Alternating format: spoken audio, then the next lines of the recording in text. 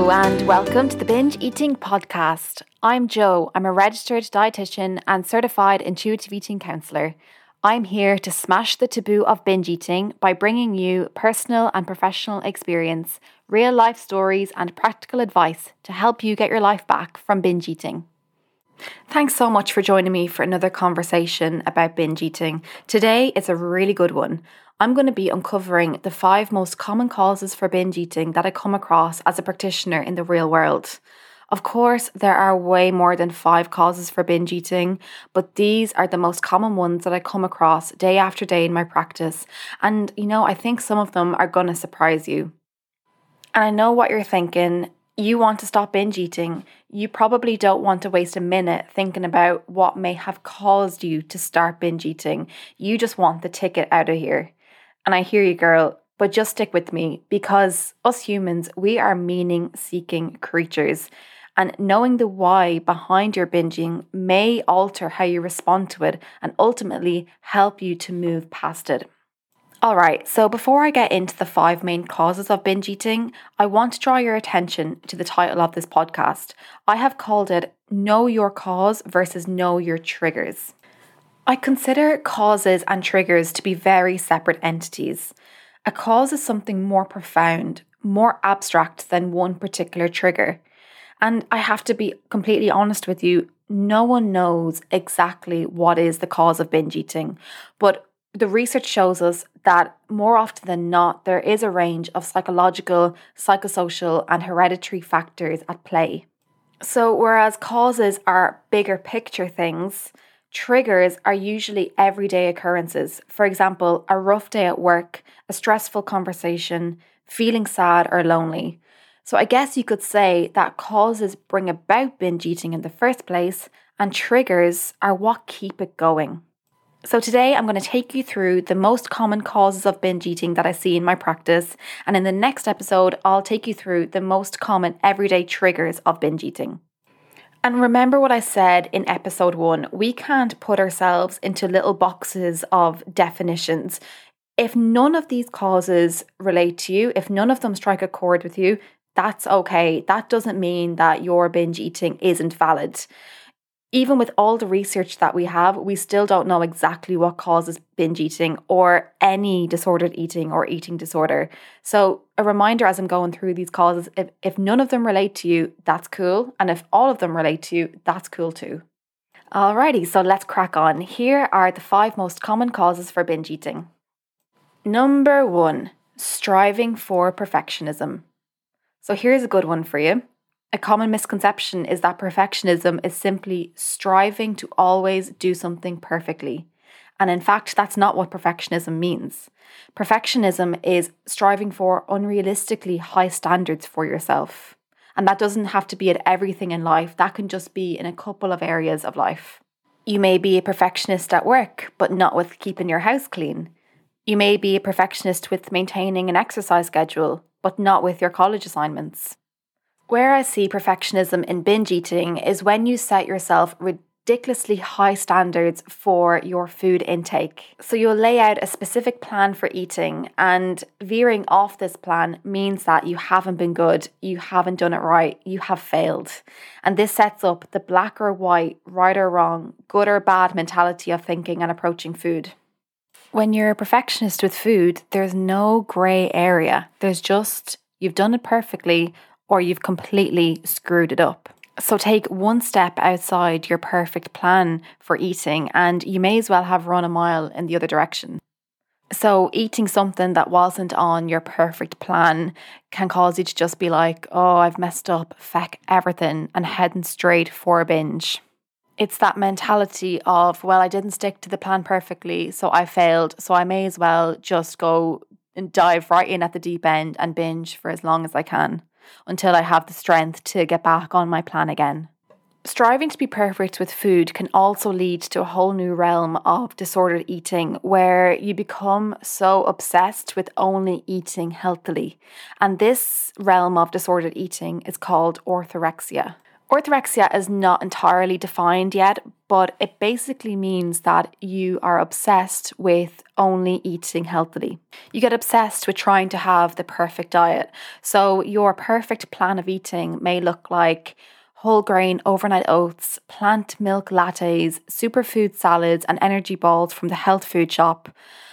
But these perceived healthy diets are often so low in calories that at some point you get so hungry.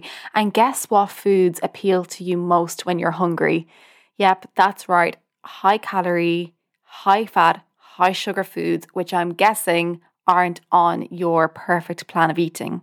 If you're wondering, are you a perfectionist with food? Just take a step back and ask yourself, do I set myself a plan for eating, say at the beginning of the week or the beginning of the day? And do I feel like a failure if I eat outside that plan or if I don't stick to that plan for the entire week? If you're concerned that you may have orthorexic tendencies about food, just probe a little bit about what your vocabulary that you use either internally or externally about certain foods. Do you use the terms good or bad, clean, unclean, treat or safe food? Even by using these terms, we're creating this dichotomy that some foods are good and some foods are bad. And let me tell you, as a registered dietitian who's worked for a long time, there is no such thing as healthy and unhealthy foods. All foods are good. And bridging that gap between healthy, unhealthy, good and bad is a really important part of overcoming binge eating. The second most common cause that I come across for binge eating is a desire to lose weight or to be thin. Our culture values thinness to an insane degree, and from the earliest of ages, we have subliminally been fed the message that thin is good and fat is bad. Just look at Ursula from The Little Mermaid, or Mrs. Trunchbull from Matilda, or as you get a little bit older, and even though she's not a baddie, how Monica is portrayed in Friends as being so much better well off since she lost a ton of weight. There are so many industries that make a lot of dollar because we don't look like how we look. Think about it. Expensive underwear that sucks you in, fake tan to make you look thinner, big handbags to make your bum look smaller. Of course, it's not your fault if you have a desire to lose weight or be thin. Social media certainly isn't helping. It's almost impossible to not compare yourself to others that you see on there. And to add another extra layer of complexity, even if you don't compare yourself to anybody else, you may look back at your past and long for the body that you had X number of years ago. Some people, and this might resonate with you, spend their whole lives trying to lose weight and be thin. I've worked with people well into their 80s who are still trying to lose weight. And I'll let you in on a little secret. They all say that they wish they had appreciated the bodies that they had 20, 30, 40 years ago, because even though they didn't accept them at the time, they can see now that they were the most beautiful creatures that ever walked the land. The third common cause for binge eating is one that you may not have heard before, but it's a very interesting one and one that I come across so regularly. And that's feeling like you don't have control over your life. This one isn't talked about half as much as the others, but it's feeling like your life isn't true to you, like it's not yours, like you're stuck in a rut. Maybe you're in a job that you hate, or you have weird housemates and your living situation is not what you'd like it to be, or you're doing a course at college and actually it's really not for you. Maybe you dream of just dropping everything and traveling the world, or you feel like you've outgrown your group of friends. Whatever it is, living a life that doesn't feel like it's your own or isn't fulfilling you is a very, very valid cause for binge eating. When life is like this, you may think, okay, I'll control what I'm eating because I can't control anything else in life. But at the end of the day, I'm the only one who can control what I put into my mouth, right? The thing is, it's not that simple. And remember point number one, when we set high standards for what we eat, it often results in the opposite effect and a backlash binge. And then this can make you feel even worse because not only is life outside of your control, but now your eating is out of control. And this can then make you feel a lot worse, which is completely understandable. If this is you, just take comfort in the fact that how you eat is not entirely in your control. And I know that sounds crazy, but in future episodes, I will explain why how we eat is not always something that we can control. Common cause for binge eating number 4 that I see in my practice is low self-esteem. Having low self-esteem is a common cause of binge eating, and self-esteem is a term that is thrown around a lot, but what actually does self-esteem mean?